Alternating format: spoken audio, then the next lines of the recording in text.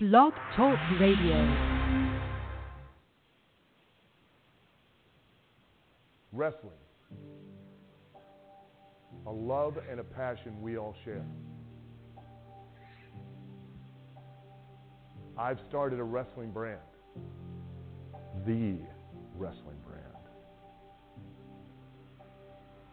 A brand founded on the aspects of wrestling. Two entities working together to create a product that connects emotionally for people everywhere. Collar and Elbow is the brand. Passion and love for wrestling is the drive. I am Al Snow, and this is Collar and Elbow, the wrestling brand.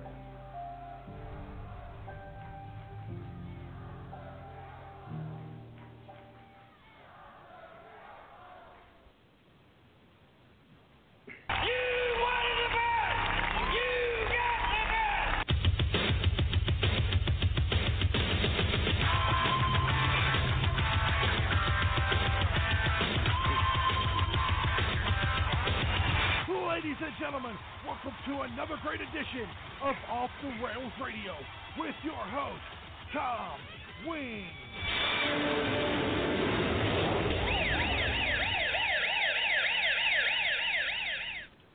Good evening, everybody, and welcome back to Off the Rails Radio.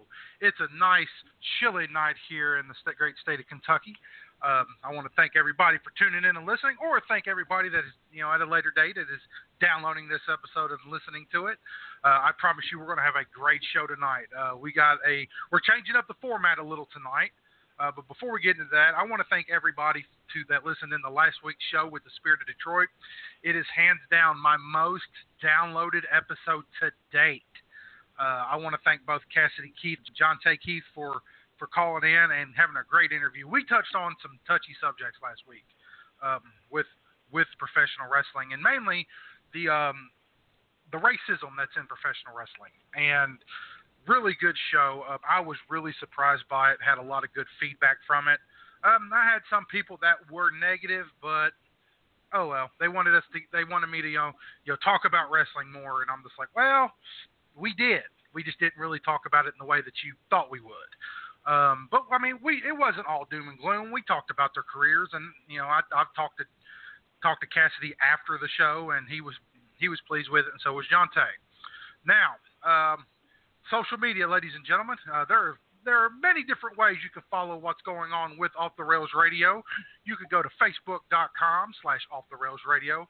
That is where I post the most. You could check out upcoming guests. There's a link for Collar Elbow on there. The new sponsor. There will be a link for the new sponsor after tonight's show because we're about to announce them here in a minute. But you can also go to Twitter at OTR Radio 83, and you can also follow me on Instagram at OTR Radio 83. I'm going to try to utilize Twitter and Instagram a little bit more than I have been. But it's a three-headed beast, and I mainly follow Facebook more just because it's easier to navigate for a lot of people. So let's get into let's pay some bills real quick. We got Collar and Elbow Wrestling Brand, founded by OTR alumni Al Snow.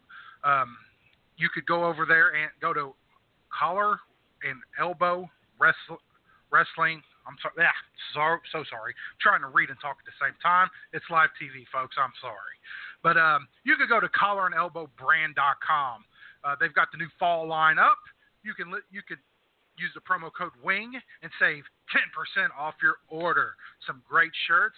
I had my very first contest last week, which was answer what hashtag OCB stands for and the meaning behind it, and win a free metal T-shirt. And for everybody that don't know, OCB stands for Operation Comeback.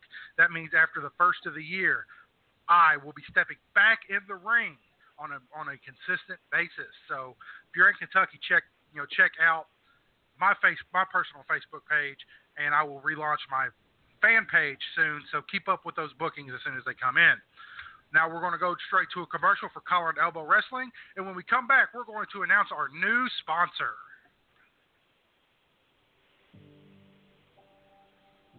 Fall is in the air. That means pumpkin spice lattes. That means pumpkin spice everything. Ugg boots, yoga pants. God, I hope I can fit into mine this season. Scarves. And baseball tees. Hoodies. Not yet, but soon. The metal tee. No need for any cease and desist here. And hats. Stop by collarandelbowbrand.com today and get your fall drop immediately. It's fall, y'all. collarandelbowbrand.com. You'll be the coolest person in Starbucks whether you're wearing yoga pants and Ugg boots or not. In fact, I like to go to Starbucks without the bottoms on all the time and just wear my collar and elbow brand type shirts. I immediately get my coffee and go. All right, that is Collar and Elbow, the fall line. Make sure you go to collarandelbowbrand.com and check out that new line. Now, we're going to announce a new sponsor for Off the Rails Radio tonight, and it is called Courtney Cameron Photography. She took some pictures of me yesterday or Sunday with my Collar and Elbow metallic shirt, and they turned out really well. And I want to get this out there, not just for wrestlers, but for families as well. For wrestlers, she can do promo pics.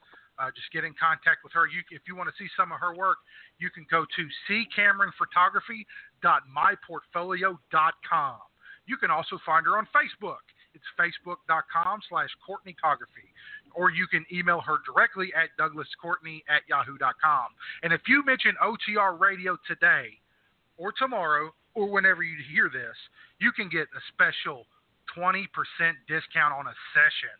I don't have the prices in front of me right now, but just holler at her and she can get those to you, and she'll take really good care of you. We hope to see some more collaboration with Courtney Cameron Photography in the future, so just stay tuned. So real quick, we're going to get into our upcoming guests. We've got November 14th, we got Eric Emanin. On November 21st, Off the Rails Radio goes international with Australian professional wrestler Vinny Vane. Then on the 29th of November, Michelle Myers. And programming note, she was scheduled for the 28th, but I will be attending SmackDown Live on the 28th in Lexington, so we had to move her a day to the 29th. I'm going to be off for the month of December, and then in the first show back in 2018, will be a special McKinney Memories episode for the United States Wrestling Federation. It was where I got my break into the business. The promotion was around for a good 5 years before it hit some hard times, not so much due to business, but so much due to the buildings. We're going to have a special 3-hour show. We're going to talk the history of USWF. We're going to have former USWF talents call in and share their favorite memories. We're also going to try to have some fans call in and share their favorite memories. Now, as you've seen that I announced a new segment tonight. We're going to do this segment. We're going to take our first break, and then when we come back, we're going to have creature feature John Campbell join us live on the air. Now, I was trying to think the other day that, what could I do to kind of help Off the Rails Radio? Because I get some requests, bring back Bobby Blade and go back into talking some wrestling, because we used to have an entire show dedicated from the 1990s of WWF. Well, I want to try something different, and we'll try at the future, and we'll bring you some more of those episodes. But I'm starting a new segment tonight called Promo of the Week. I'm going to pick a promo from yesteryear, and I'm going to play it for everybody. And then once the show is over, you can actually go to my Facebook at facebook.com/offtherailsradio, and I will post the video of the promo. So tonight, our first promo of the week is going to be Dusty Rhodes talking about some hard times. Here's the American Dream, Dusty Rhodes. And Dusty, your fans welcome you back, man. First of all, I would like to thank the many fans throughout this country that wrote cards and letters to Dusty Rhodes, the American Dream, while I was down. Secondly, I want to thank Jim Crockett Promotions for waiting and taking the time because I know how important it was. Starcade 85 it is to the wrestling fans, it is to Jim Crockett Promotions. And Dusty Rhodes, the American Dream, with that weight, got what I wanted. Ric Flair, the world's heavyweight champion. I don't have to say a lot more about the way I feel about Ric Flair. No respect, no honor. There is no honor among thieves in the first place. He put hard times on Dusty Rhodes and his family. You don't know what hard times are, Daddy. Hard times are when the textile workers around this country are out of work and got 4 or 5 kids and can't pay their wages, can't buy their food. Hard times are when the auto workers are out of work and they tell them go home. And hard times are when a man has worked at a job 30 years. 30 years. They give him a watch, kick him in the butt, and say, hey, a computer took your place, Daddy. That's hard time. That's hard time. And Ric Flair, you put hard times on this country by taking Dusty Rhodes out. That's hard time. And we all had hard times together. I admit I don't look like the athlete of the day supposed to look. My belly's just a little big. My hind is just a little big. But, brother, I am bad, and they know I'm bad. And there were 2 bad people. One was John Wayne, and he's dead, brother. And the other one's right here. Nature Boy Ric Flair. The world's heavyweight title belongs to these people. I'm going to reach out right now. I want you at home to know my hand is touching your hand for this gathering of the biggest body of people in this country, in this universe, all over the world now. Reach it out because the love that was given me in this time, I will repay you now because I will be the next world's heavyweight champion on this hard time blues. Dusty Rhodes Tour 85 and Ric Flair, Nature Boy. Let me leave you with this.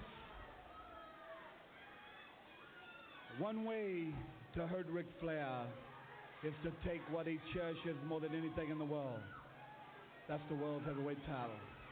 I'm going to take it. I've been there twice. This time when I take it, Daddy, I'm going to take it for you. Let's gather for it.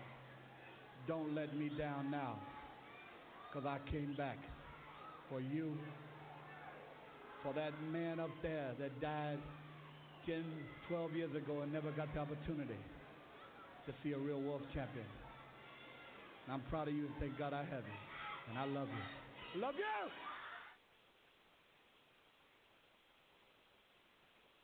Growing, breeding, as the armies mount dead and bleeding. Tens of thousands, no concealing. There's a hunger, yet no one's eating. You can promise, but our dreams dead. And the rivers there of a blood red. I can mimic all your speeches. No more lessons learned, you can reach us. Hatred, growing, breeding, as the armies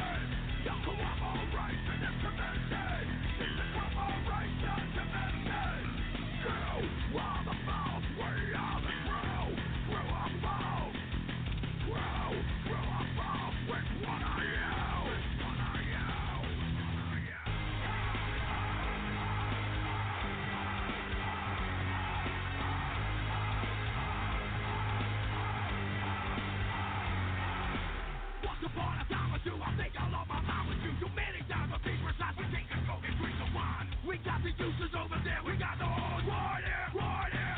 We got the whole war there. Growth and breeding, as the armies mount dead and bleeding. Tens of thousands, no concealing. There's a hunger yet no one's eating. You can promise, but our dreams dead. And the rivers they're all forgotten red. I can mimic all your speeches. No more lessons learned. You can bring God, hatred, growth and breeding. As the armies mount dead and bleeding. Tens of thousands, no concealing. There's a hunger yet no one's eating. You can promise, but our dreams dead. And the rivers they're all forgotten red. I can mimic all your speeches. No more lessons learned. You can't reach us. Once upon a time or two, I think I lost my mind with you. Too many times I think we're sides. We take a coke and drink some wine. We got the uses over there. We got the whole war there. We got the whole war there. No, I feel it when I see a skull pass the feeling. Action on it, double talking. Yeah, we hear your words, no one's walking. Wrong brain, attack that I'm guilty to what's rapid. I'm not commanding.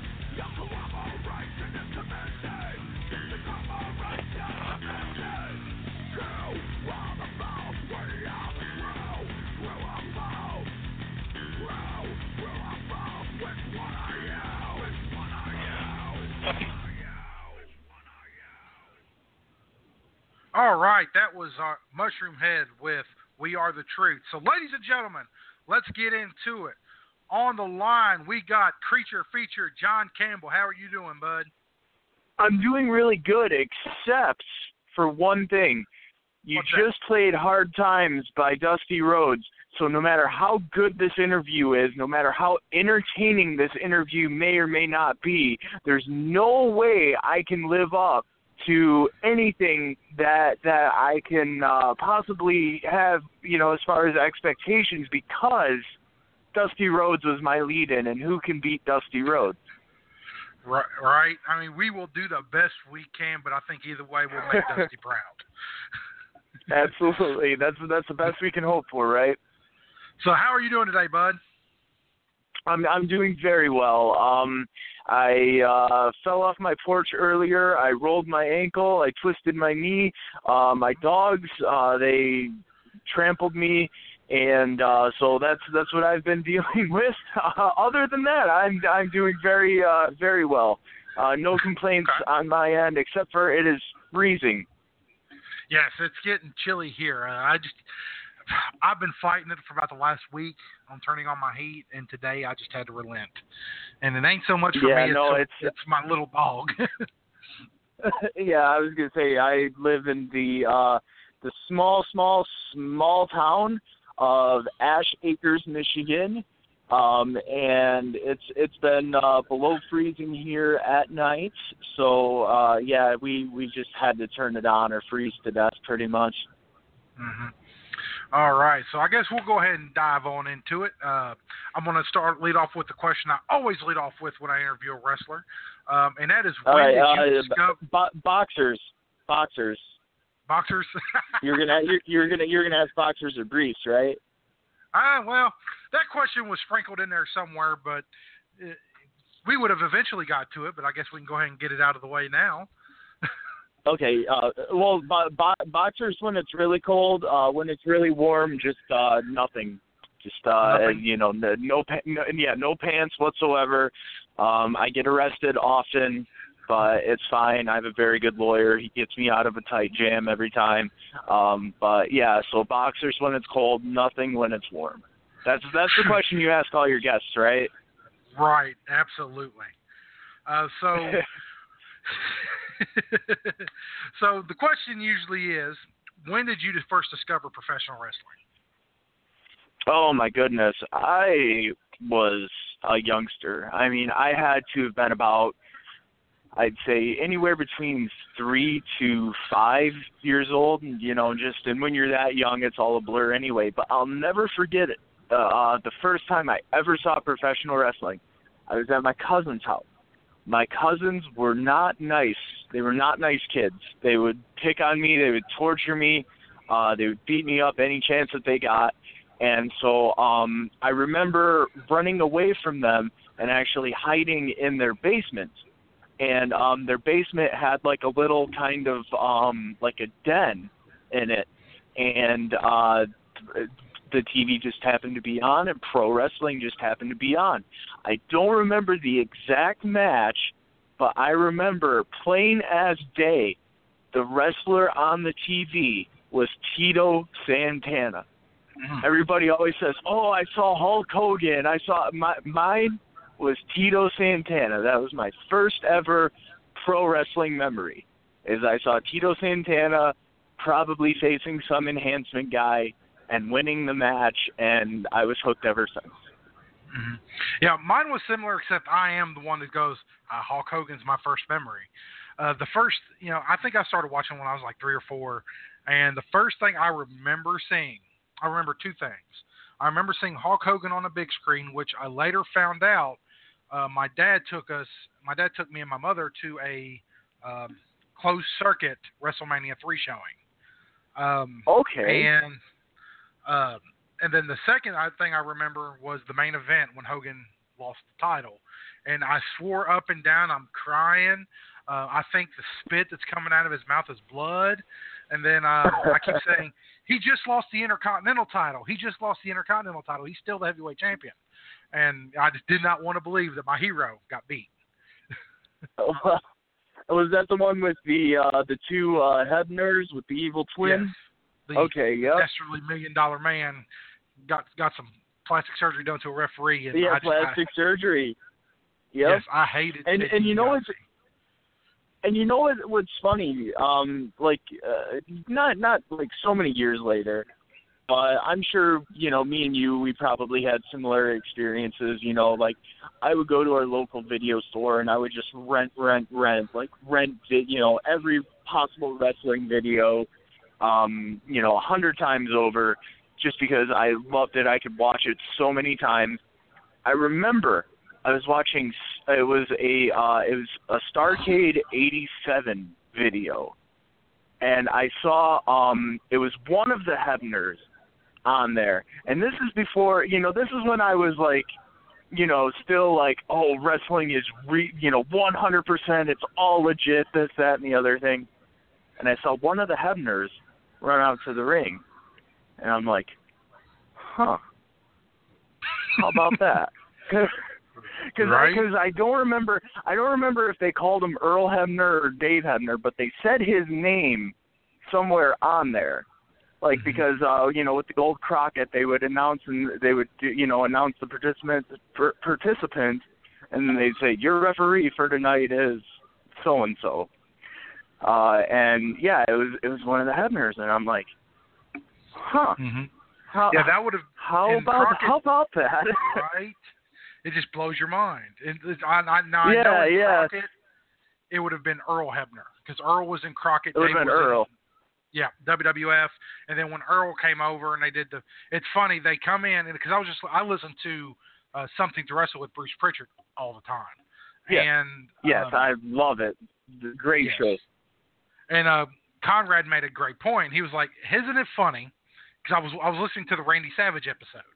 He was like, isn't it funny? They do this big deal where the evil twin comes in. He comes in, screws Hogan, and then he's the one that actually sticks around, and Dave disappears.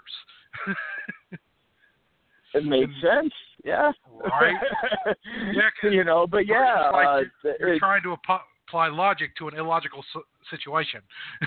Yeah, but I remember that was the first time I thought to myself, maybe this pro wrestling thing isn't as legit as they'd like to make us think. So you're a kid, you don't know any better. But yeah, no, that's just kind of a little funny sidebar there about the evil twin Hebner, where I'm like, that's it's not adding up. I can't recall when I figured out that it was all a work. I just remember people saying, "Oh, that's fake." Hogan and Randy Savage were having beers afterwards, and I just didn't care. I loved what I was watching. Yeah, exactly. I think as I grew older, the older you get, the more you start to understand, and to me, it never stopped being fun, as far as like, because some people, they get turned off, like once they find out it's work, it stops being fun for them. To me, it actually sort of made it more fun because then, before I was in the business, I would try to figure out all the little tricks. I would try to figure out, how did they do that? How did they do that? 9 times out of 10, it would be me.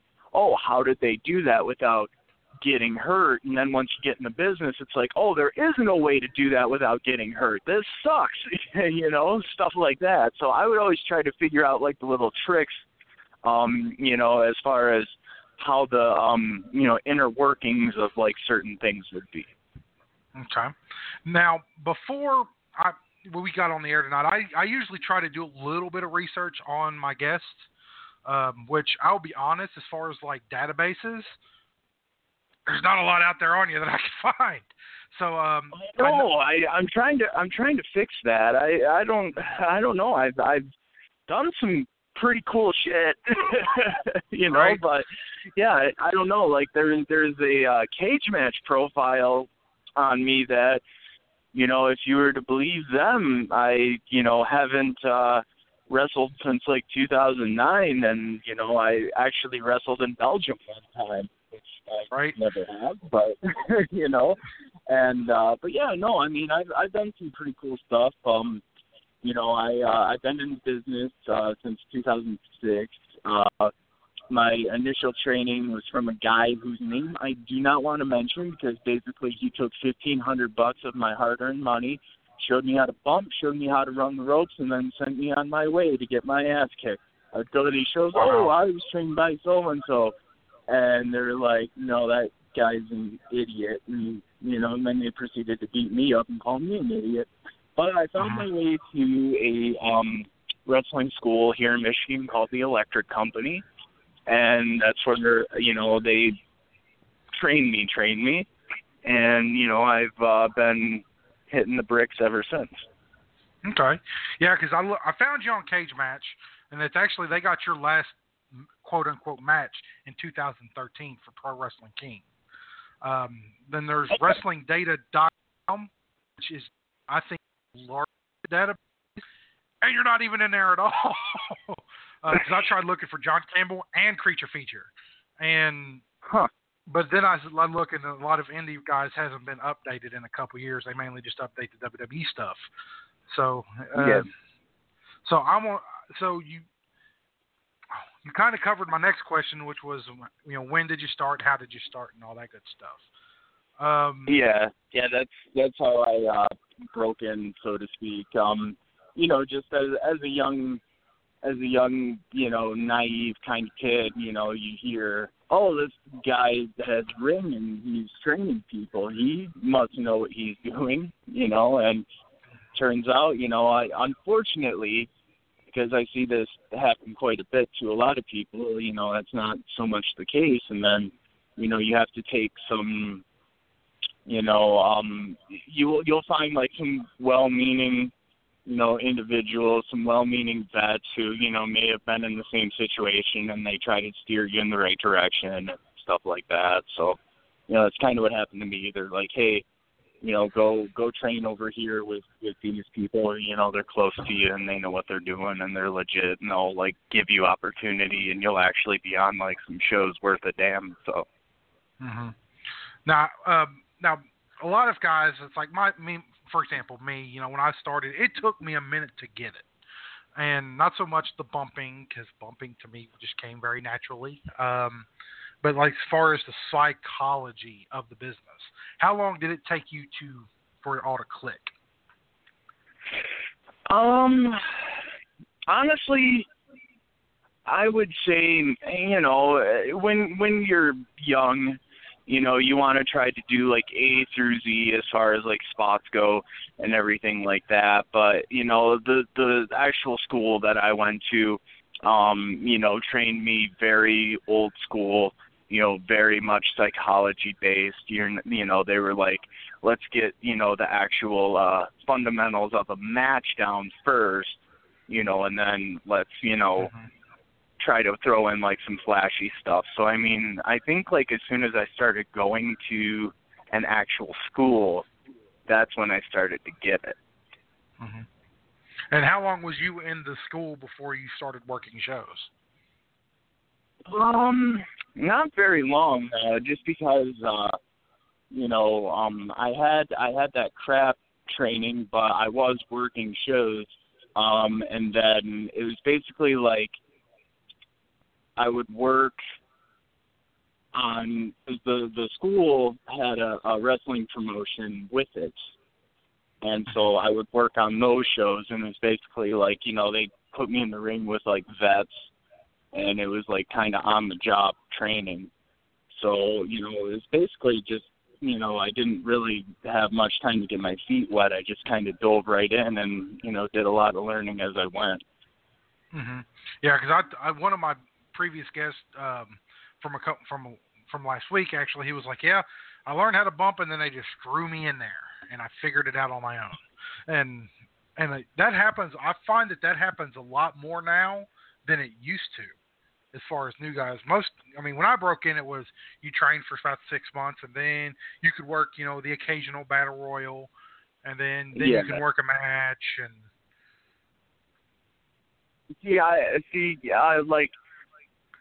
I've heard that, but then you listen to like shoot interviews with like guys during the territory days where wrestling was still very guarded. You know what I mean? Like some of these guys, they were especially like in the Memphis territory, they were throwing them in the ring before they knew their ass from their elbows. It seemed like, and that just speaks to the volume of like how good all of those guys were back then, because they could take somebody who basically was a broomstick and they could give, a solid performance with said broomstick and have it be believable and have the fans come back next week to like the Mid-South Coliseum. Mm-hmm.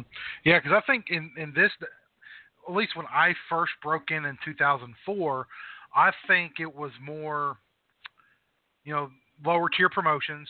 We don't want to put this greenest grass guy out there and like in the first or second match, and then have Joe Customer that just bought a ticket think, well, if that match is like that, then they're all like that. Where back in the day, you could put a guy out there for 5 minutes, let him get eaten alive by a vet that you're trying to build, and be pretty safe, even if it turned out to be a stinker. Well, and especially now, like when, you said you broke in 2004, I wasn't like, very far behind you. But now in 2017 where, your dollar really has to go a lot further, so if people are coming to a show and they're paying their hard-earned money, they want to see like a good performance, they don't want to see somebody stink up the ring. So I find that now they're really trying to, make sure, at least most places, there's still places out there that don't care and they'll just, take your money and send whoever out in the ring, but I find like most places they're really trying to up their game in that aspect. Mm-hmm. No, definitely. So usually when guys get started, what was the first couple promotions that you did get to work for? The first couple promotions that I got to work for, there was a group out of Detroit. They used to run every week in Detroit. They were called the Blue Collar Wrestling Alliance, and that's really where I got a lot of my first experience, after, the guy who ripped me off. They took a chance on me, and they said, hey, come in, we understand your situation. We'll put you in with guys you can learn from, this, that, and the other. And then there was Universal Wrestling, which was the company that the school was, affiliated with. And I actually got a lot of good opportunity there. Later on, I was able to work with, like, Hacksaw Jim Duggan and Al Snow and Road Dogg. So, a lot of cool stuff there. But just anywhere and everywhere, man. I wanted to be one of those guys when you opened up Pro Wrestling Illustrated and looked at the results, you'd see my name in like all these different states. So I mean, like I would work anywhere and everywhere. Like my first few years, I was Michigan, Indiana, Illinois, Ohio, just anywhere and everywhere, Wisconsin. Okay. All right. Now, what was the first promotion that you got to work for that you got your first break in?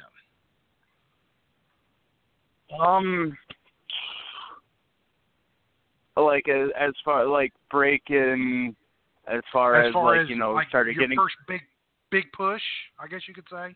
Okay, the one associated with the school, Universal Wrestling.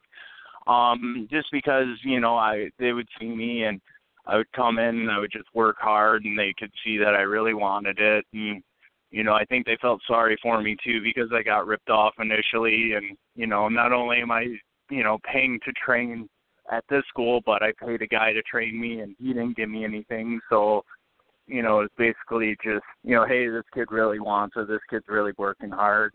I was there on a consistent basis. Like they had training every Saturday and Sunday when there wasn't shows. I was there every Saturday and Sunday. From I think training was like from noon till 5.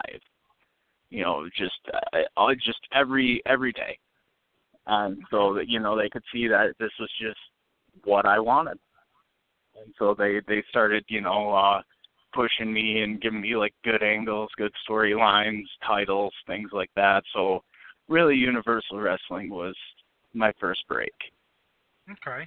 Now, have you always been known as Creature Feature John Campbell, or did that kind of come later? It came later. When we first started, it was a group of me and a few friends, and we broke in together, and a lot of places wanted to put us together as like a tag team, or like have one of us as a singles, two of us as a tag team. There's 3 of us. There's myself, Cody Kelly, and Nick Vancore. And when I first started, I was the gentleman, John Campbell, and actually did a Canadian faction. And so we would go around and we would be, Canadian heels and, all that. But that actually wasn't my idea. That wasn't my creation. And, after about 8 or so years of doing that, it just kind of grew stale and grew old. And they always say, like, the best gimmicks are the ones that are just you cranked up to 10. And just me in my real life, I really love horror movies. I really love punk rock. So I took that and I just kind of tweaked it, and the Creature Feature kind of came out, and then that's what I've been running with ever since. Yeah, I can definitely identify with you there. When I first started, I had a bad habit of smiling in the ring, and I've told this. I think I told this story last week as well. And I was just happy to be there. I was a 21-year-old kid getting to live my dream, and I wouldn't stop smiling. So my trainer, he was like, "I'm going to put a hood on you," and I didn't like it at first. And it ended up being the Masked Superstar, and he's like, "You're going to wear that hood until you stop smiling." And which, I quickly stopped smiling because I figured, hey, I stopped smiling, I can get out of this hood. So what ended up lasting a couple months, supposed to be a couple months, lasted 8 freaking years. And but I'm sure you made it your own, and I'm sure you took the ball and ran with it, and that's kind of what we did with the Canadian thing. I said, even though this isn't something that I created, I'm gonna, make it my own, and it will be mine. And that's where I got like some of my biggest opportunities, is doing that character. Mm-hmm. Yeah, because when I was the Masked Superstar, I would get the classic stop ripping off Bill Eadie, which my secret to that gimmick was I never watched a single Bill Eadie Masked Superstar match because I didn't want to watch what he was doing and then try to do it myself. I wanted to be me with a mask. Is pretty much all it was. Sure. And then in 2012 was when I decided to lose the hood, and I did it in both of the promotions I was working for at the time. And then after I lost the hood, all the same workers that said, you need to lose the hood, you need to stop, be yourself. It's, man, we really miss you with the hood on, and I'm just like, make up your freaking minds, people. No, I will get that. I'll get that from some workers and some fans. They'll say that they miss it, but for the most part, the past couple of years that I've been doing this, things have been very receptive as far as, just from fanfare and things like that. Because doing the Canadian, gimmick, I was pretty much a heel everywhere. And now with this, even though it's kind of, like a crazy wild man, it gives me the chance to be like, a babyface in certain places too. So, so that's pretty cool because, when you spend 8 years, as a heel, and then, you switch your gimmicks, and then, you're all of a sudden a babyface now, it's a whole different ball game. I saw a lot more T-shirts now too, so that's pretty cool. But I've always equated it to I have more fun as a heel, but I make more money as a babyface. See, I was. Go ahead. Go ahead.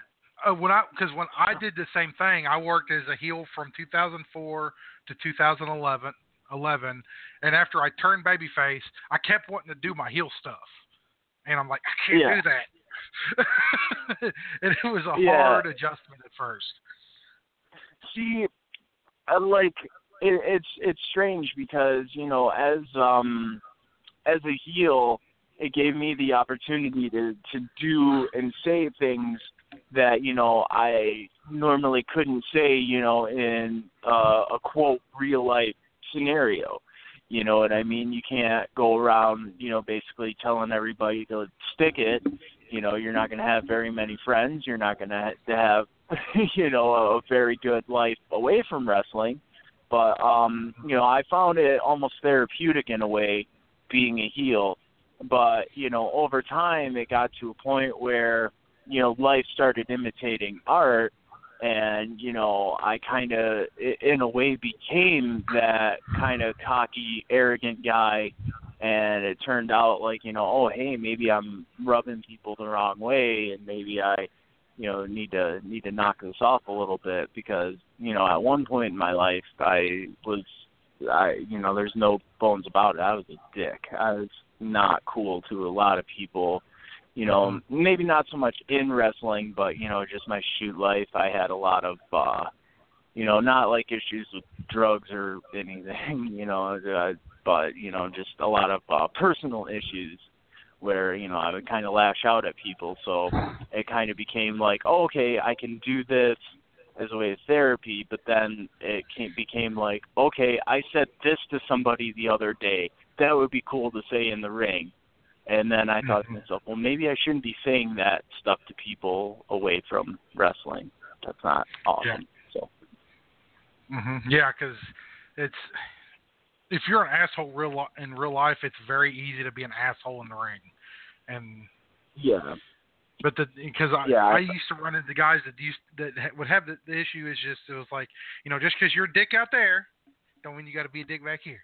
And I would tell them, the difference between the out there and people in your everyday life is you got to see them the next day. You don't have to see that random fan that that you was a prick to the next day. So you might want to watch yourself. And he was like, yeah, I see. And because it happens to us all. It really took like losing a lot of friends to kind of wake up and now I can say without any hesitation like I've turned all of that around, like a complete 180, and now people tell me I'm too nice for the wrestling business. Go figure. Right.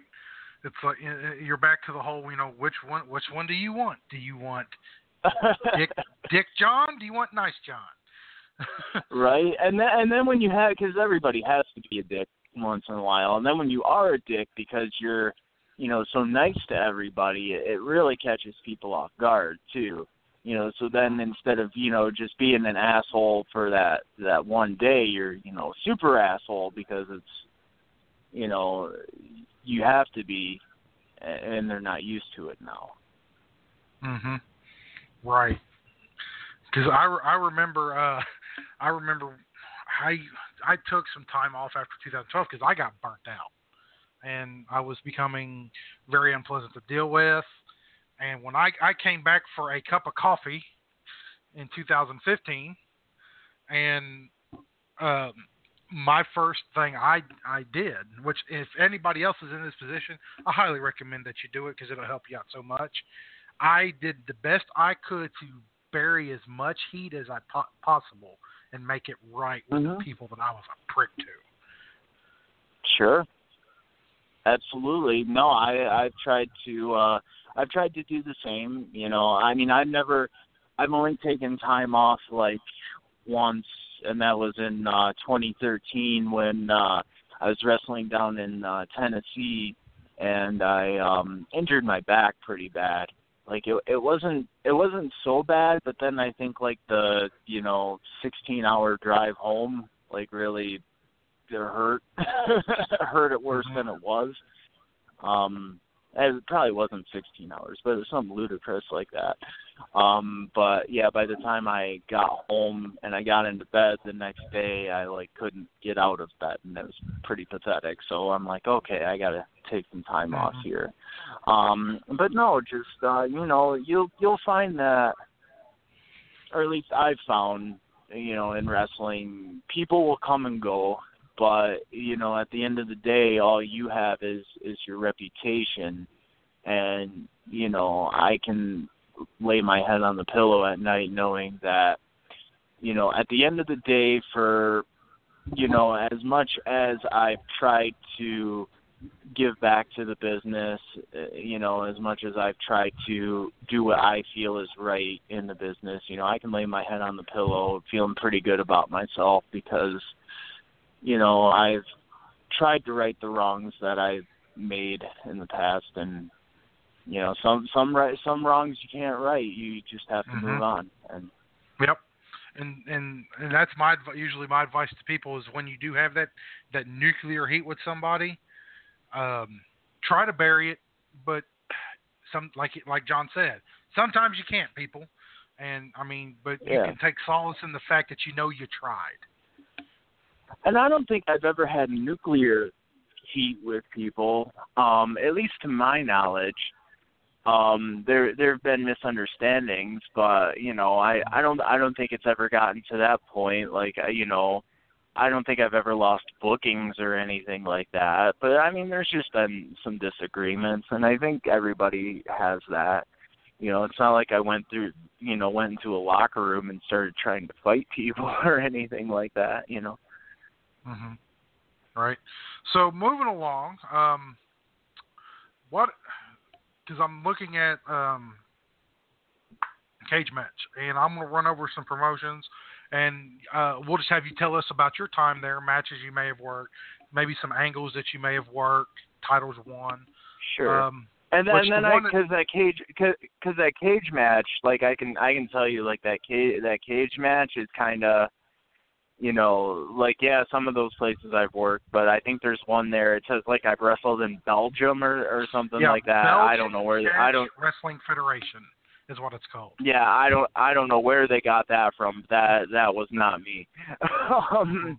Right. But I could tell you like the promotions I worked for that I've been working for all these years and things like that, but we can start with like the cage match and then just kind of move on to the meat and potatoes of my career, as I like to say it. The only one that's been on here twice, which I think it's pretty local to you, is Pro Wrestling King. Yeah, they are out of Indiana. I wouldn't say they're pretty local to me. They're about, I'd say, 7 hours away from where I'm at. But yeah, no, I really like my time in Pro Wrestling King. I'd love to come back. I haven't been there in a little bit. But yeah, no, great promotion. They run out of Indiana. Eric King, the promoter, great guy. I got to actually wrestle one of my best friends there in his first match away from his home promotion. His name at the time was Stuntman Mike. He used to come out, full head to toe in like Evil Knievel gear, and it was completely awesome, and the little kids loved him. So then me being the Canadian guy at the time, I got to beat up the red, white, and blue guy, so we got to work the USA Canadian thing, and so that was a lot of fun. And they had like a big kind of tournament thing called the Pro Wrestling Grand Prix, where there was a bunch of the local Indiana promotions had guys in the in that, and so I got to do that, and that was fun. But yeah, I mean, just, it was a nice promotion. They still run. I think Spirit of Detroit, the guys you interviewed last week, I think you said it was, they work there, I do believe. It's just a really good promotion. I highly recommend anybody listening, if you're in the Indiana area, check them out. They're good people. Okay. The next one it shows here, it looks like it's one of the NWA brands. East, maybe? NWA AE, maybe? Uh-huh. I never worked there. That was a promotion that was ran by a buddy of mine named Keith Dillinger, who is really good friends. I'm really good friends with in and out of the ring. He was running a promotion, and it was kind of down the road from that school promotion that I would work for. And so a lot of times they would use the same guys. So a lot of times people would get those shows mixed up. And so I think that's probably what happened there. So, I did not work there either, unfortunately. I wanted to work there, but my trainer at the time was really leery about having his guys work for that company because it was run by former students of his, and they had a falling out. Gotcha. Even though a lot of the same guys did, I wouldn't work there out of loyalty for him. And then it turns out I should have, because I missed out on like some good matches and good times. But whatever. Yeah, because on Cage Match it shows NWA just by itself. Then it's NWA East, and then NWA Midwest. Okay, NWA Midwest I did work for a lot. Okay. They run out of Ohio, and I got to wrestle there quite a bit. I was gunning for their heavyweight title, and then they switched management, and now they don't run anymore. So. Oh, that is very disappointing. Yeah, it's one of those sad things, I guess. Mm-hmm. And we've already determined that Belgian catch wrestling is bullshit, so we'll move on to the next one. I should tell people that I wrestled there, though. I should just be making up like all these. I should just be making up stories, because I feel like this interview is going. Oh, I never wrestled there. Oh, I never wrestled there. Right. I should be like, oh man, NWA AE, man. I wrestled Hulk Hogan there. It was one of his rare indie appearances, but he didn't want it to get out because he didn't want other indies booking him, man, and he actually put me over. And I should be making up like completely asinine stories like that, but I guess I'm not that clever. I opened up the link and it said on April 5th, 2008, Black Cobra defeats John Campbell, and this was at Thelmall, Belgian, and yeah, I was like, okay, yeah. And while you were talking about in the Midwest, I tried to YouTube it. I was like, maybe we'll get lucky, and this match is just on YouTube. No such luck. No, unfortunately, it was not. No. But yeah, no. I can tell you. Because going away from cage match, because like I'll see that cage match, and I feel like that cage match profile like kind of makes me miss out on like bookings and stuff like that, because people will like Google that and see that and be like, oh, well, this guy hasn't wrestled since like 2013 or whatever. But no, I do indeed wrestle every weekend.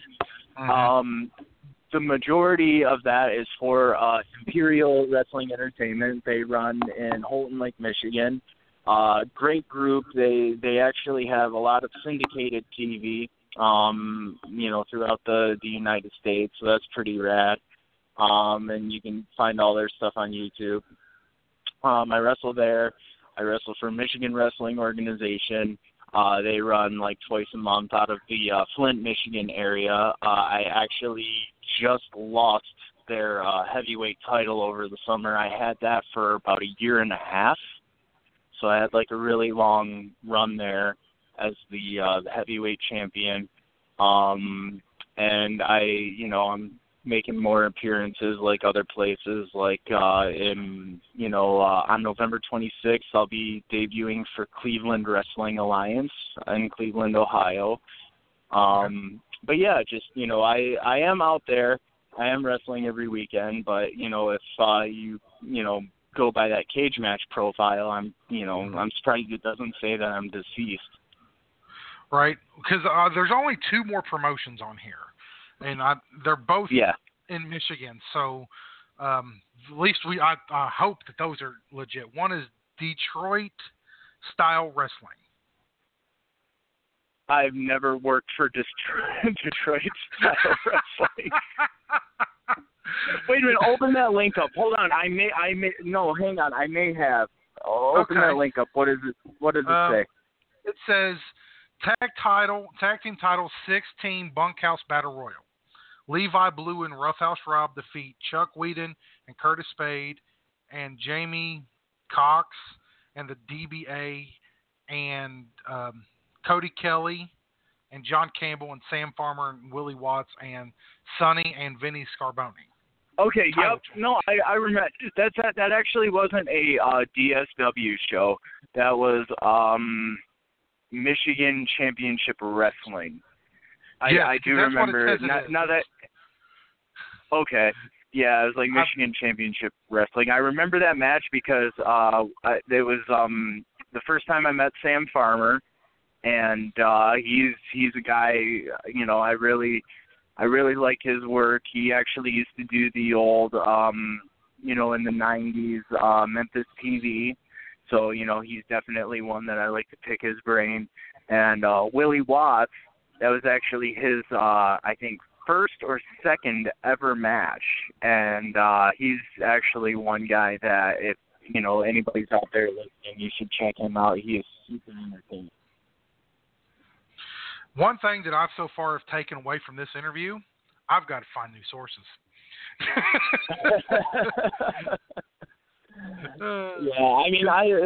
Like I said, I'm surprised it doesn't say that I'm not dead.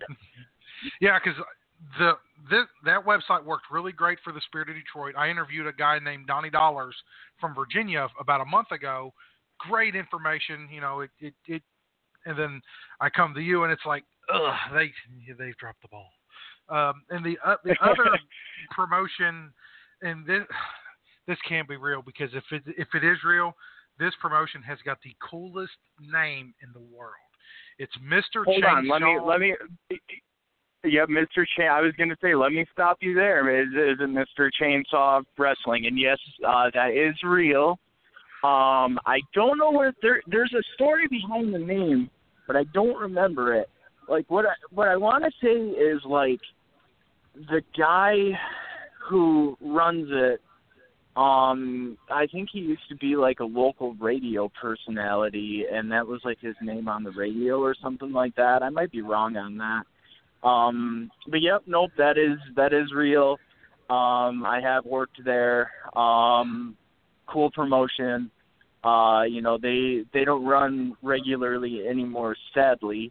Because they used to, run really regularly, and they kind of run in a off the beaten path town in Michigan. It's a small town called Kalkaska, And and they'll bring in like, big name guys, like, they brought in like Mick Foley and the Sandman and Scott Hall and Cody Rhodes, and you know what I mean? So like it's really cool to kind of think about, these people who probably would never see these big name guys ever in their life, they get to see these guys. So I always thought that was kind of neat. But yep, no, Mr. Chainsaw is a real promotion. Okay, yeah, because I seen that and I was like, if some of the other ones are BS, this one's got to be BS. And I'll be damned, the one that I could have been convinced that was BS before we talked turned out to be legit. and I also want to thank you for having me on your podcast, because I'm sure after you saw that profile, you're probably like, man, this guy doesn't do anything. This guy hasn't done shit with his life.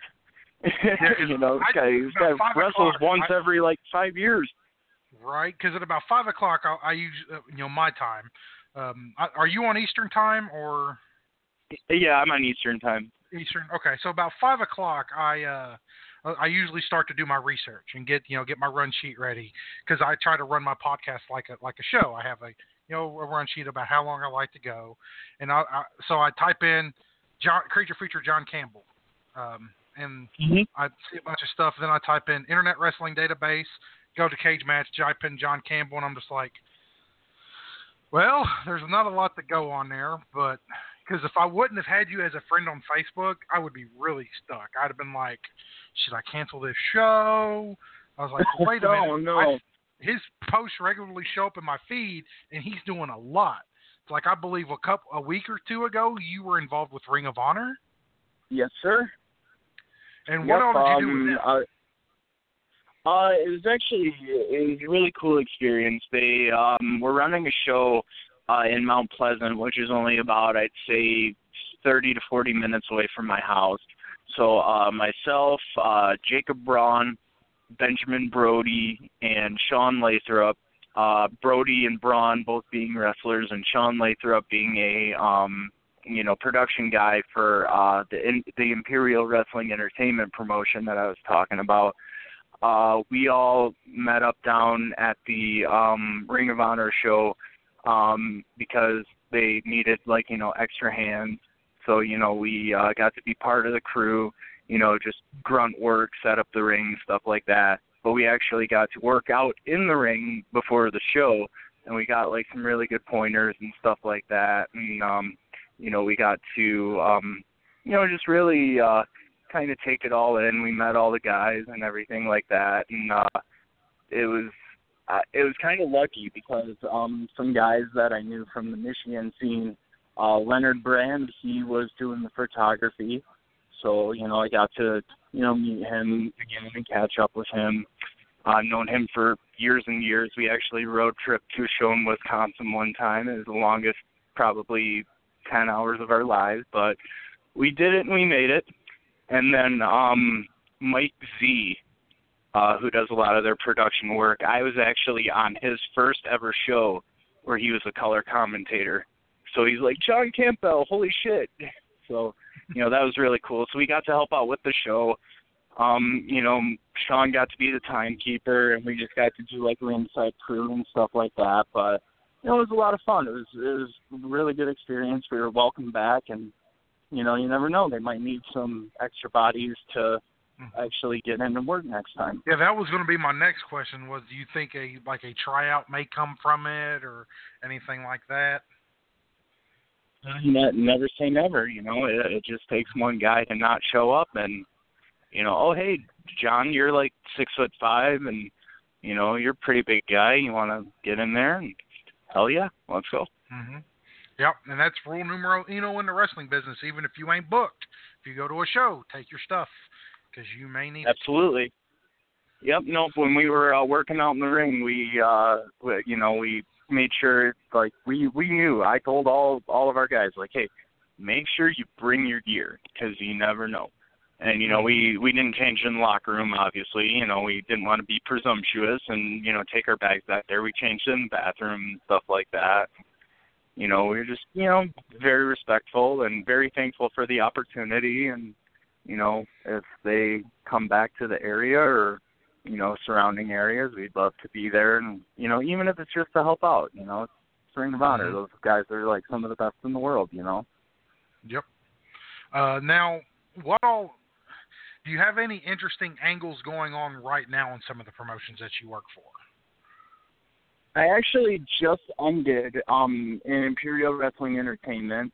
I was their first champion. I actually have a fun story about that if, we could sidebar after the story.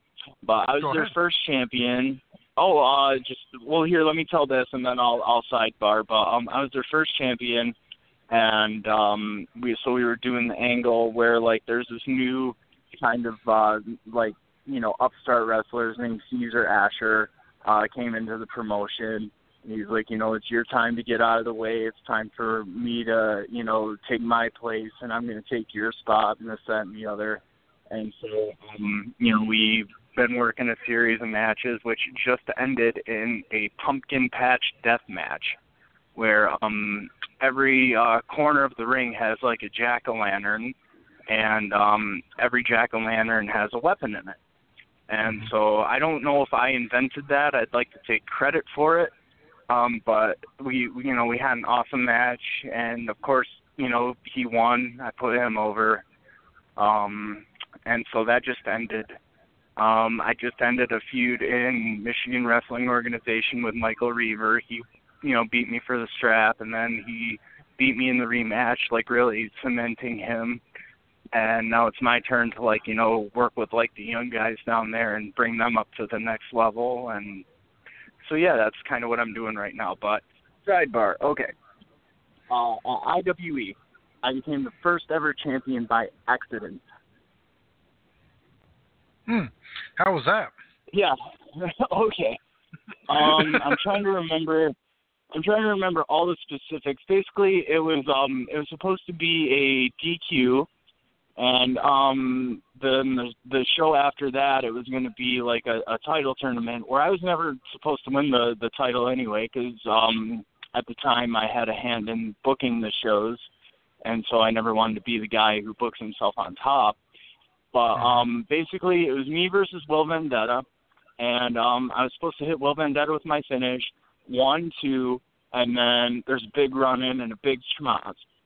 So I hit Will Vendetta with my finish, 1, 2, 3. There was a wrestler named Apocalypse. He missed his cue. Oh. He never came up. I don't know if he was like in the bathroom or what. Never did his run-in. So I'm probably the only guy to ever win a promotion's heavyweight title by accident. How cool is that? That is pretty cool. And at least the guy that you were working with didn't bury you and kick out of your finish. Yeah, it's fun because after the 3 count hit, he looks at me like all wide-eyed, and he's like, should I have kicked out? And I'm like, brother, I don't know, because we both kind of looked at each other like, oh shit, what, now what?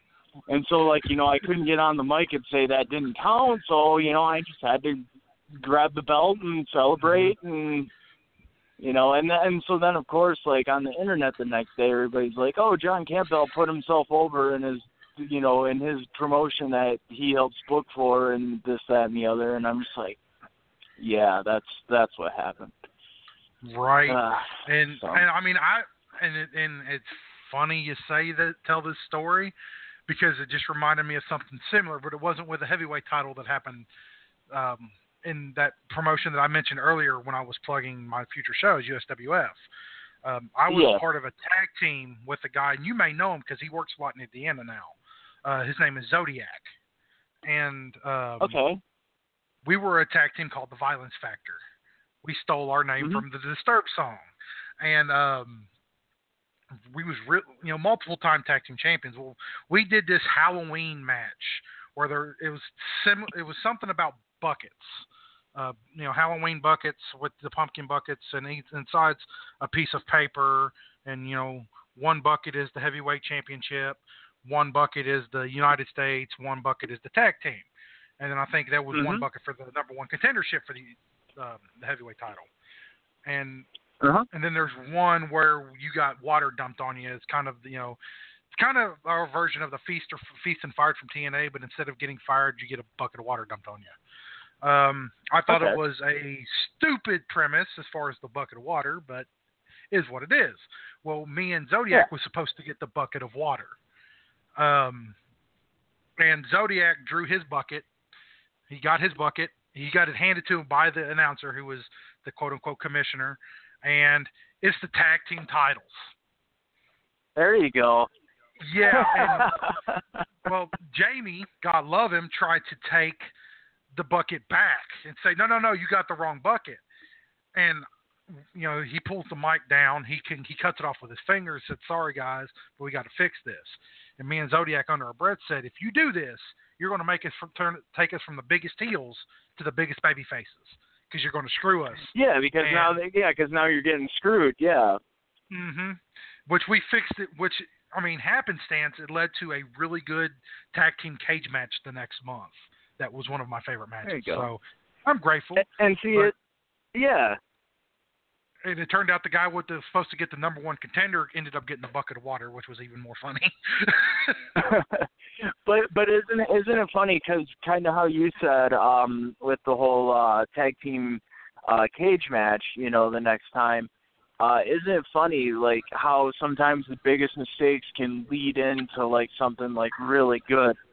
Yes. You know, without that happening, I wouldn't have, because, you know, we had to move on and do a feud with myself and Will Vendetta, the guy that, you know, I was in that initial match with.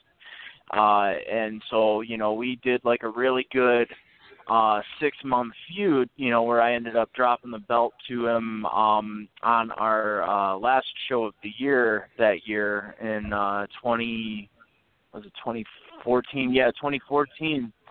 And so, yeah, no, it was. It turned out to be a really good thing, because we got a really good series of matches out of that. And then that last match that we had, you know, it all kind of came down to like a no DQ match. And so we had like, you know, everybody on the roster just getting involved and, you know, running in, and, you know, everybody who was like, you know, in a storyline, like, you know, a heel would come in and, you know, bam, lay me out, and then the guy he was feuding with would come and chase him out. We did, like, you know, a bunch of false finishes, and the fans, like, you know, bit on every single one. So, yeah, no, it was really cool. It turned into a good thing. But I just always kind of, you know, think that's a funny thing to say, you know, oh, yeah, I won the heavyweight title by accident. Yeah, because you get that a lot. It's like, you know, the best person you can ever come up with ideas for is yourself. And a lot of people were like, yeah, you always want to book yourself in the main event, you know, as far as not so much maybe for the belt, but just in the top story. And I was like, because I can see if I do it, how it's going to go up my head. And I've never been a booker ever. And yeah, but I would come up with ideas for myself all the time, to the point that it got me heat.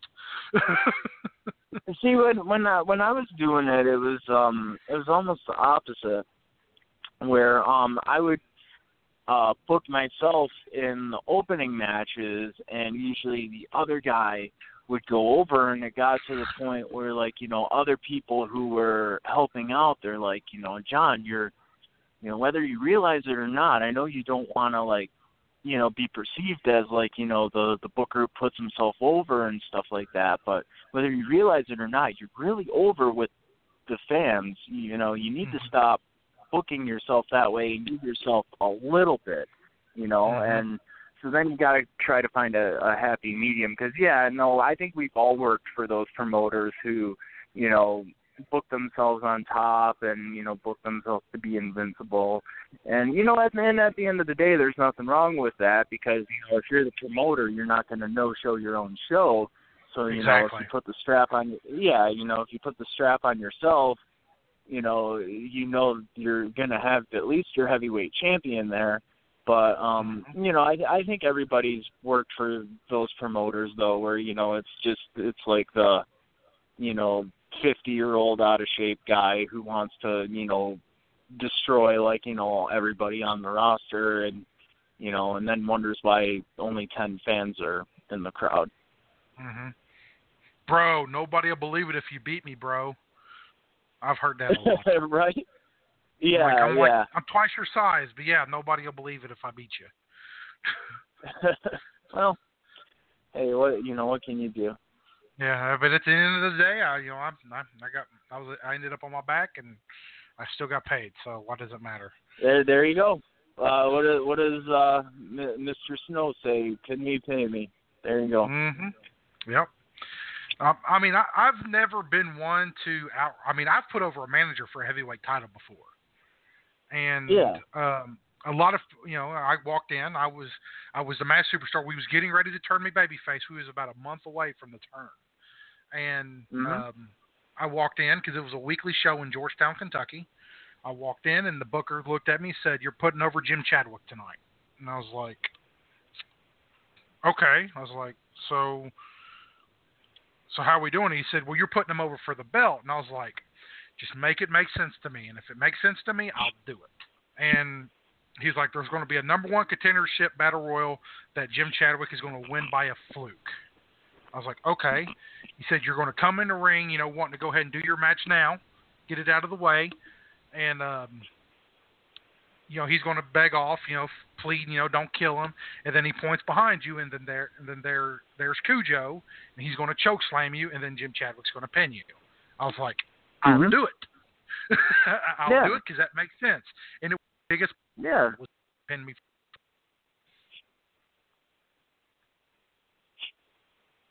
Hello, are you still there? Yeah, can you hear me? I can now. You kind of cut out on me a little bit.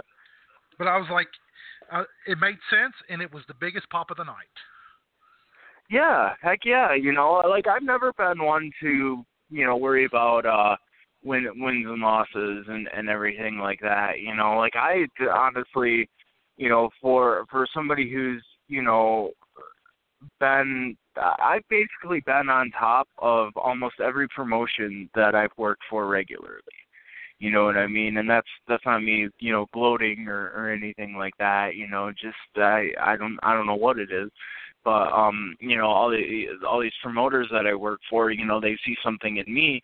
But even as somebody who's been, on top of almost every promotion I've been in, I lose more than I win, because at the end of the day, if I'm a certain degree of over, then it's only going to help the other person who is going to beat me get more over than they were before.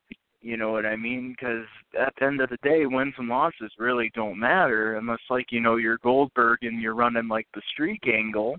But, wins and losses don't matter. There's not, like, a record book anywhere that's going to say, this so-and-so lost to so-and-so on this day. So, you know what I mean? Like, as long as the fans like what you're doing and the fans remember what you're doing, they're not going to care. At the end of the day, they're going to still love you as much as they did before. Yeah, I mean, the only time I would ever say no to putting somebody over is if I was the heavyweight champion for a different promotion that was within the same area. And I was like, I'll lose, but they're not going to beat me clean with a finish.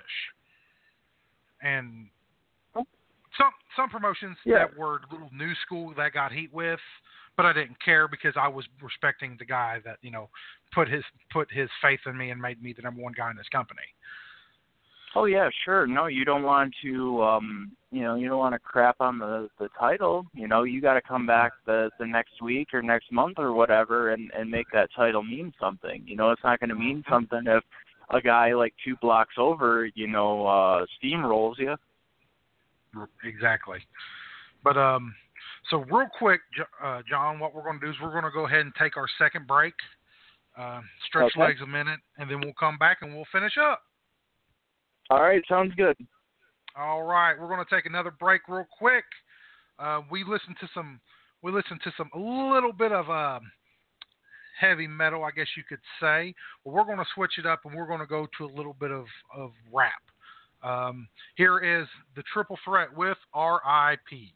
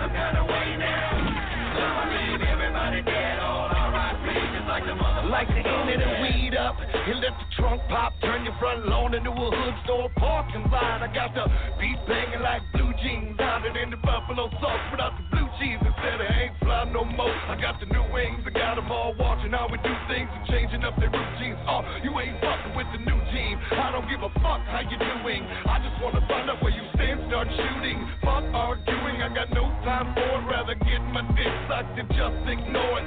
I get forward cause you write the check and your mouth can't pay for it. I bitch slap your lips back.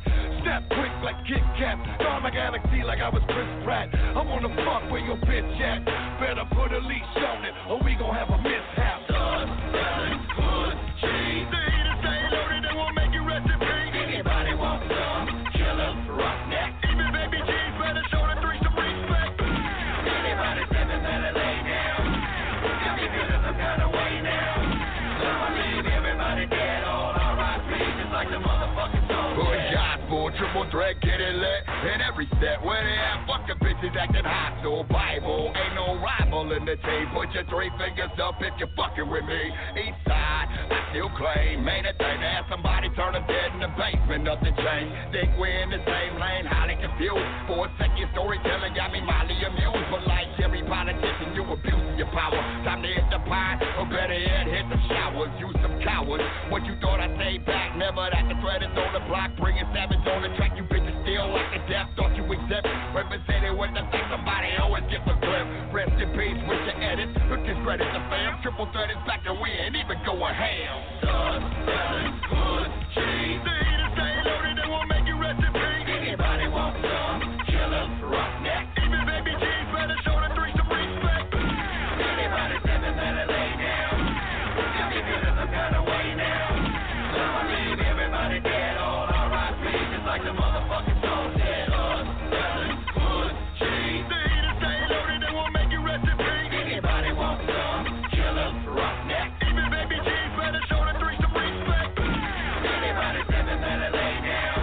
If you feel some kind of way now. I'ma leave everybody dead on R.I.P. just like the motherfucking song said.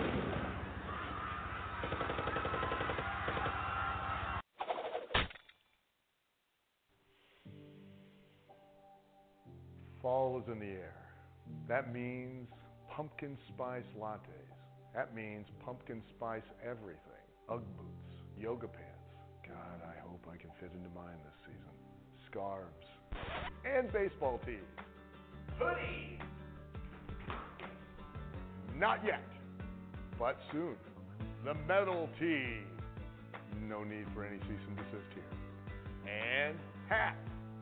Stop by collarandelbowbrand.com today and get your fall drop immediately. It's fall, y'all.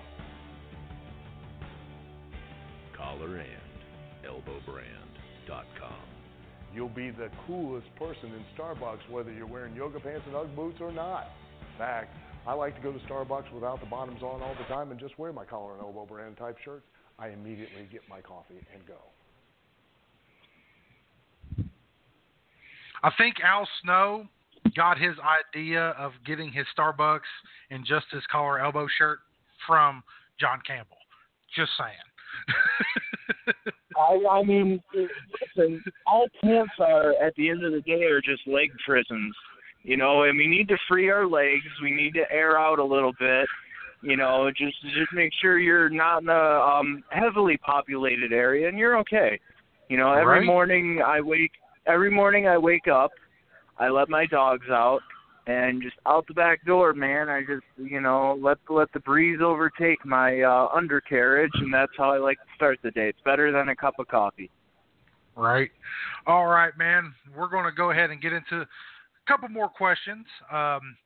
So, throughout your career, what would you have to say would be the best match that you've ever been in? Ooh, that's a very that's a loaded question. I'm going to go ahead and pick 3, and I'm going to pick them for very different reasons. The first one that comes to my mind is a match that I had back in May with a wrestler named Jacob Braun. He is by far one of the most promising up-and-coming workers in Michigan. He has a very unique look. He can go in the ring. He can work any style. And we tore the house down, and a lot of people say it was the best match in Imperial Wrestling Entertainment's history. So, I'm very, very honored that people think that. And it was one of the best in my career for sure.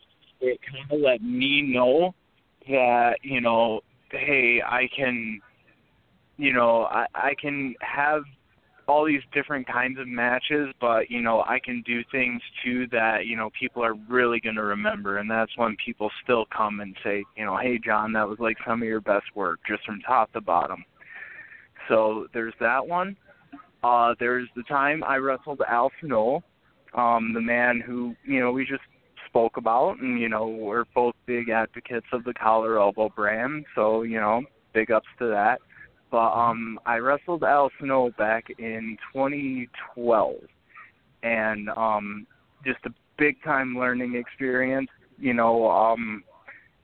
went out there. We literally planned nothing but the finish, and we just went out there and we worked.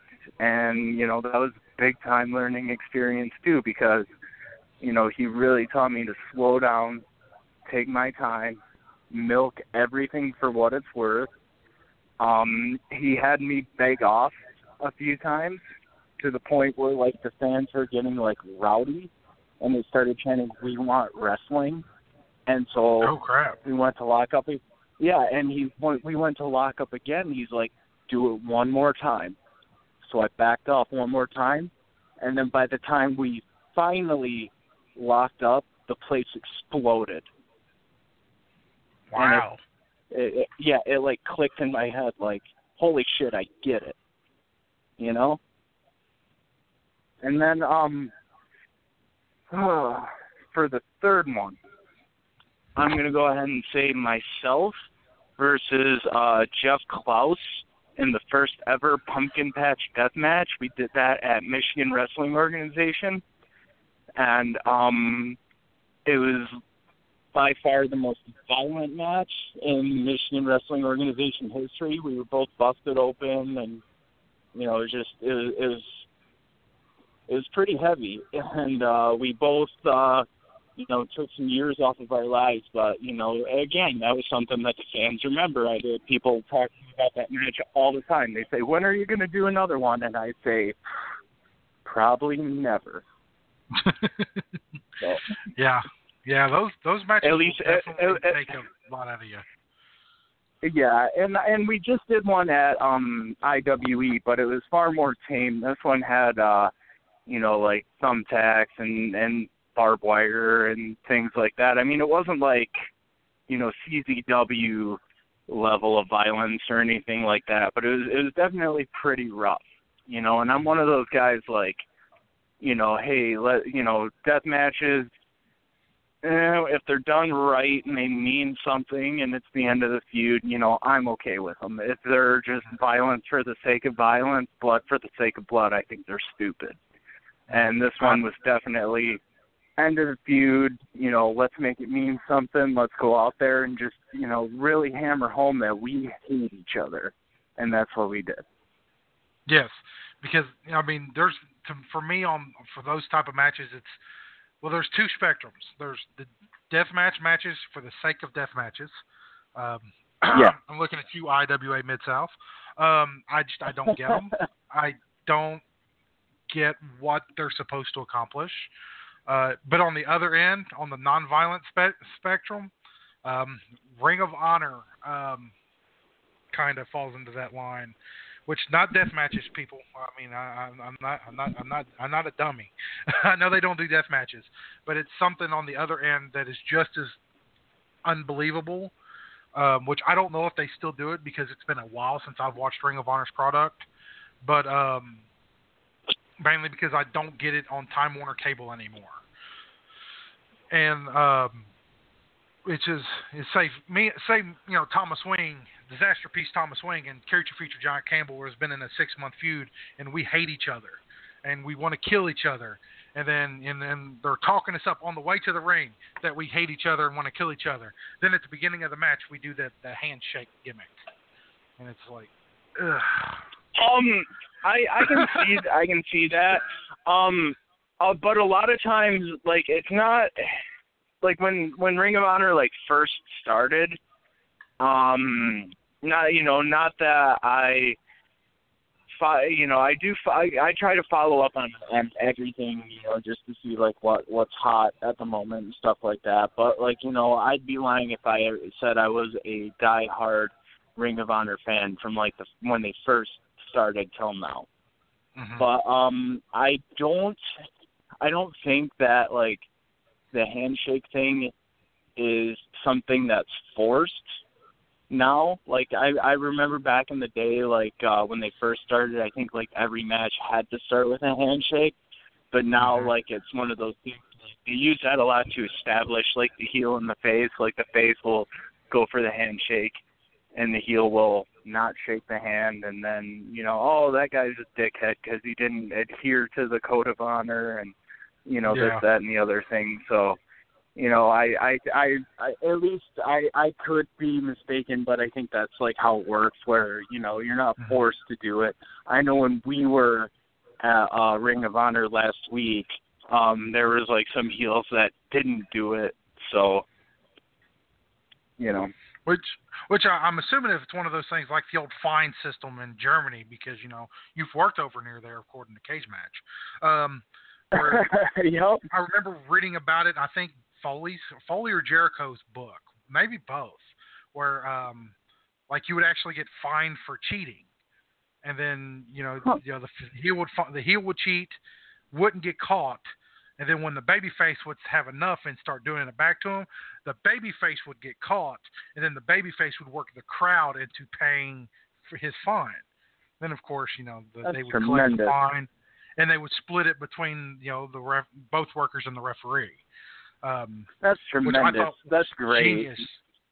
Which I stole when I first broke in. I was about a couple years in. I stole that at an indie show, but it wasn't like for fines. There was a promotion that was ran. It was called Gen X Wrestling. Great promotion. I only got to work there a couple times, and I was working a benefit show, and they were raising money for a kid with cancer, I believe, and they did a deal. I did a deal where I come out. I'm not in the main event, but I'm in the semi, and I don't remember who I worked, but Kelly Charles is his name. Really good guy, and we did a deal where I wasn't paid enough to wrestle tonight, so I need the purse or the money that the show brought in, the attendance, and they quote unquote write me a check, and which is supposed to be for all the money that's supposed to go to the kid. Of course, now I look like an asshole because I'm taking this kid with cancer's money, and they write me it was a dummy check, and I'm like, well, this isn't enough, so I'm going to take this money. I'm not wrestling tonight, and I'll see you guys later. And so the commissioner, who is the announcer, which that always seems to be the case in wrestling promotions, the announcer is also the commissioner. And and he talks to the fan. Well, first Kelly gets on the mic, challenges me to a match for the money, and I'm like, well, there's not enough money here, so I'm still leaving. So Kelly, talks to the fans, donate, we need $100, just to finish off this payoff, and then I'll beat him and take all the money. Of course, we raised, I think, 150 more, and he beats me. I lose all my quote unquote money, and all the money goes to the kid. And it takes a lot of work to do something like that. But that's really cool, and you raise money for for the kid and everything like that. So that's awesome, man. That's a really good story. I always thought it was really cool. Just kind of a sidebar. I always thought it was really cool, like how pro wrestling, is really one of the only events that I see regularly that does a lot of charity events. You know what I mean? Like, my Facebook page, they just did one here in Michigan There's a local wrestler. His name's Pete Christie, and his young daughter unfortunately passed away from cancer, and they just did a big benefit show down in Bay City for him. And so I always thought, like, pro wrestling, for everything that it is and it isn't. A lot of people are quick to condemn pro wrestling, but you can just point to, like, Facebook, and on any given weekend you'll see a pro wrestling show that's a benefit for something. Imperial Wrestling Entertainment, they do their shows up there for the youth center that they wrestle in. You know what I mean? They take like a bunch of the money that they make off of the shows, and it goes to the youth center, and they actually just got the youth center out of debt to the bank. So now the youth center is owned by the people who run it. It's not owned by the bank anymore. So, just cool stuff like that. I always whenever I have to defend pro wrestling to people, I always, that's the first thing I point to. It's like, well, when was the last time you raised money for a kid with cancer? When was the last time you raised money for your community? All these pro wrestling shows do that, so, shut up. Yep, exactly. I've been a part of very many, and most of the time I would always donate my pay, even no matter how far I traveled, to the cause. Mhm. Yeah. And you'll see guys, they'll come in, they don't want to do it, they don't want to donate. It's like, I've got a strict rule. It's like the kid with cancer.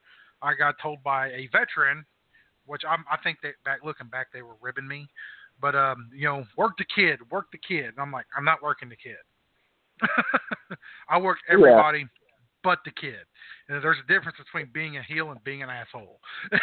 It's for sure. No, absolutely. I almost started a riot down in Detroit, like, one of my, like when I first broke in, I was probably about a year in, and I learned that quickly. There's heats.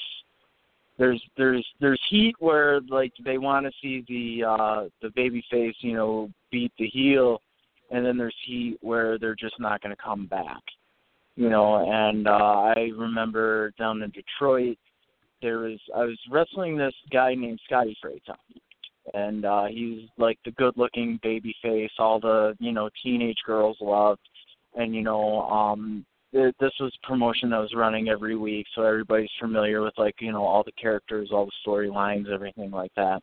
And so he had this really big group of teenage girls who just absolutely adored him, like Ricky Morton in, like, the 80s.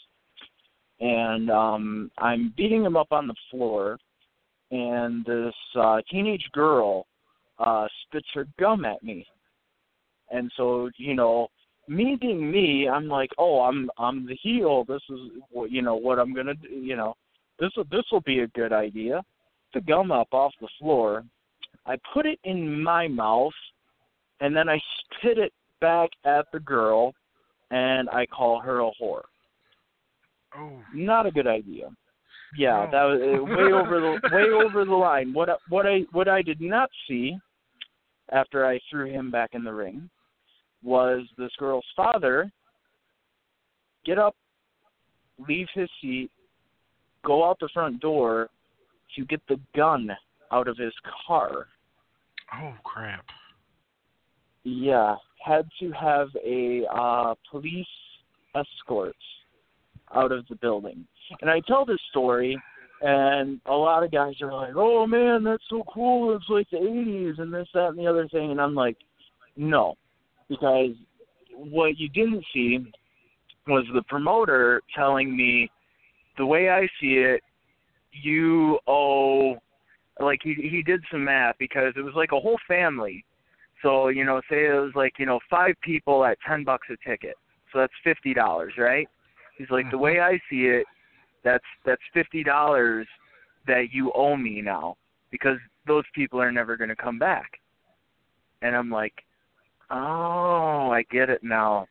Because, you see guys, like, a lot of guys will take that Dudley Boys approach where they just want to be like the most vile, horrible people, but there's that fine line where it's like, okay, be that guy, but have them come back. You don't want to be so over the top where they're never going to come back. And, that night I definitely was, and that's where it clicked in my brain, and I finally got it. Mm-hmm. Yeah, and unfortunately in Kentucky and in the South, you'll get these idiots that want to use race in a promo, and I'm just like, no, don't do that. But I'm getting heat, brother. I'm like, no, you're not. You're going to. I mean, granted, don't get me wrong. Majority of our audience is white, but that don't mean that they're going to like it too. And yeah, because I remember there was a couple years right before I took my time off, before I hurt my knee.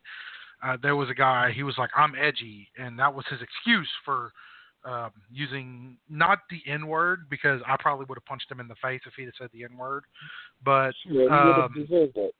It was something similar, and the guy was considered a veteran compared to me, but I just didn't hold back because racism has zero tolerance for me, because I never think with the Spirit of Detroit last week I made that very clear. Racism is zero tolerance. And it should have, everybody should have zero tolerance for. Unfortunately, they don't. And it's sad that it kind of speaks for the kind of world that we live in, where some places, not only is that tolerated, but it's encouraged. I know if I were a promoter and somebody tried to do that on my show, not only would they not be welcome back, but, I'd make it, probably a mission to, make sure that, hey, this guy shouldn't be booked anywhere. Like, I'd try to put that out there, like, hey, this is what you're going to get on your show if you book this guy. And going back to, like, what you said about the guy being a veteran, sometimes, we're supposed to respect our vets and people who came before us, but sometimes just because they're a veteran doesn't mean they're right. Mm-hmm. You know what I mean? Like, 9 times out of 10, they're going to be speaking from experience, but then you get that 10th guy who, has never really been anywhere, never really done anything, but, is trying to tell you, how you should do, how you should do you, and how you should do this and you should do that, but then you watch him, and then, you say he'll go out and do something like that, and you're like, this guy isn't right. You don't know what he's talking about. He's a piece of shit. So yeah, no, absolutely not. Racism has no place in professional wrestling. But you'll have people who will argue against that. People will say, they'll be quick to point out, guys like Roddy Piper, who used to, kind of push the edgy race card, back in his day, and, a few other people. And, it may have been a different time, but still wasn't right back then either. Exactly. Well, man, I do want to say that we're getting ready to wrap it up. I do want to say thank you for coming on tonight. We got a couple for more. having me. No problem, man. I hope to have you on again in the future. Absolutely. So if any of my listeners out there are wanting to find you on social media, where all can they find you at? You can find me at the Cage Match Database. No, don't go there, please. You can find me on Twitter. My handle is at John Campbell. You can find me on Facebook under Creature Feature John Campbell. I'm on Instagram under Creature Campbell. I am a Collar Elbow affiliate, so if you're not going to use Tom's promo code, I would love it if you'd use mine, if that's okay that I plug that. Totally fine. My promo code is Creature Feature. So if like I said, if you're not going to use Tom's, please use Tom's. First and foremost, his promo code is WING. Use his first and foremost. But then if you want to buy a second shirt, please use the Creature Feature promo code. We both thank you. It's a little extra money in our pockets. And you can catch me. I will be this Saturday in Lake Orion, Michigan for Michigan Wrestling Organization. It's at the ONTV Studios, live studio wrestling like you remember it from, the old NWA Jim Crockett days. We go on the air at 6:05. You can catch us there. The next week I'll be at Imperial Wrestling Entertainment in Home Lake at the Artesia Youth Center. And then the week after that, I'll be in Cleveland, Ohio for the Cleveland Wrestling Alliance. Catch me on my social media for all the info on those shows. And again, Tom, thank you for having me. No problem, man. You can stay on if you want to listen to if you want to listen all the way through. But I'm pretty much going to be just doing what I did at the beginning. So, man, I do want to thank you. You can stay on the line if you so choose to finish out the show. If not, man, I will holler at you later. It's getting to be my bedtime, but I'll definitely listen to the rest of it once it goes up for download. All right, man. Thank you, sir. Thank you. Have a good night. You too, brother. All right, that was John Campbell, the Creature Feature himself. Really good interview. I've always said that my favorite interviews are the ones where I don't have to talk a whole lot, and this has been one of the more fun, interactive interviews. You could catch him everywhere he said. Also, you can catch me on Facebook.com/OffTheRailsRadio. You can catch me on Twitter at OTRRadio83 and at Instagram at the same handle. Do want to go ahead and plug my sponsors one more time. We have Collar and Elbow Wrestling Brand. You can go to collarandelbow.com. You can check out the new fall line with the metal tee, with the hats, with a bunch of different shirts. You can use the promo code WING or Creature Feature to save 10% on off your order. Also, check out my new sponsor, Courtney Cameron Photography. The website is ccameronphotography.myportfolio.com to check out all of her work. You can also find her at facebook.com/CourtCameronPhotography. You can email her directly at douglascourtney@yahoo.com. And if you mention OTR Radio, you get a special 10% discount off your session. The upcoming guests are, we have Eric Emanin next week. On the 21st, we've got Australian independent wrestler Vinny Vane. On the 29th, we've got Michelle Myers. We're going to be off the month of December. And the first show in 2018 will be a special McKinney Memories episode for the USWF. We're going to go over the history of the USWF. Plus, we're going to have former USWF talents call in and share their favorite memories. We'll also have fans call in and share their favorite memories as well. And so this has been Off the Rails Radio, everybody. Good night. We are going to leave you with Sabotage.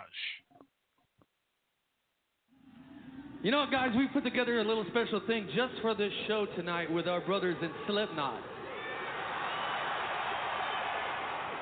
Why don't you crazy-looking motherfuckers come out here and let's do this shit?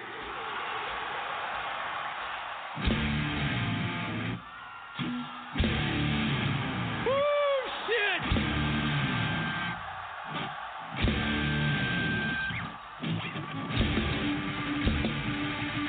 Legend is about to go the fuck off! Are you ready?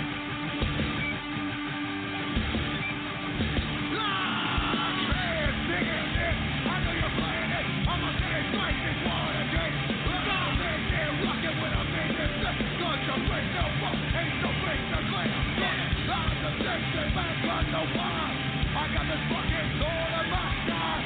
Oh my God, it's on my run. I'm telling you now, it's sabotage. Scream, motherfuckers! You want corn? Come out! No! Don't let me know, 'cause you can't say nothing. You're just around with the bush in your butt. I'm out, that's how it goes. I tell you now, I keep it on and on. Come on! Can't hear you! Oh!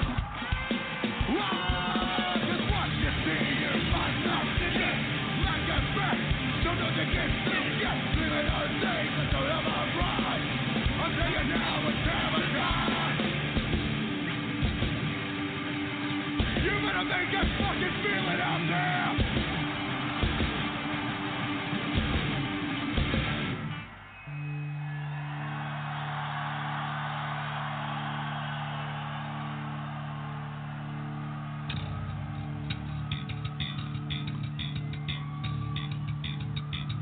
Are you ready to scream?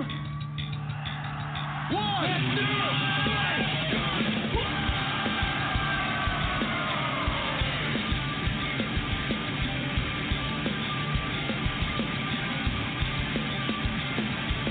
listen all y'all, it's a sabotage. Come on. Listen all y'all, it's a sabotage. Come on. Listen all y'all, it's a sabotage. Go. Listen all y'all, it's a sabotage. Listen all y'all, it's a sabotage. Listen all y'all, it's a sabotage. Listen all y'all, it's a sabotage. Listen all y'all, it's a sabotage. Listen all y'all, it's a sabotage. Listen all y'all, it's a sabotage. Yo, it's a sabotage.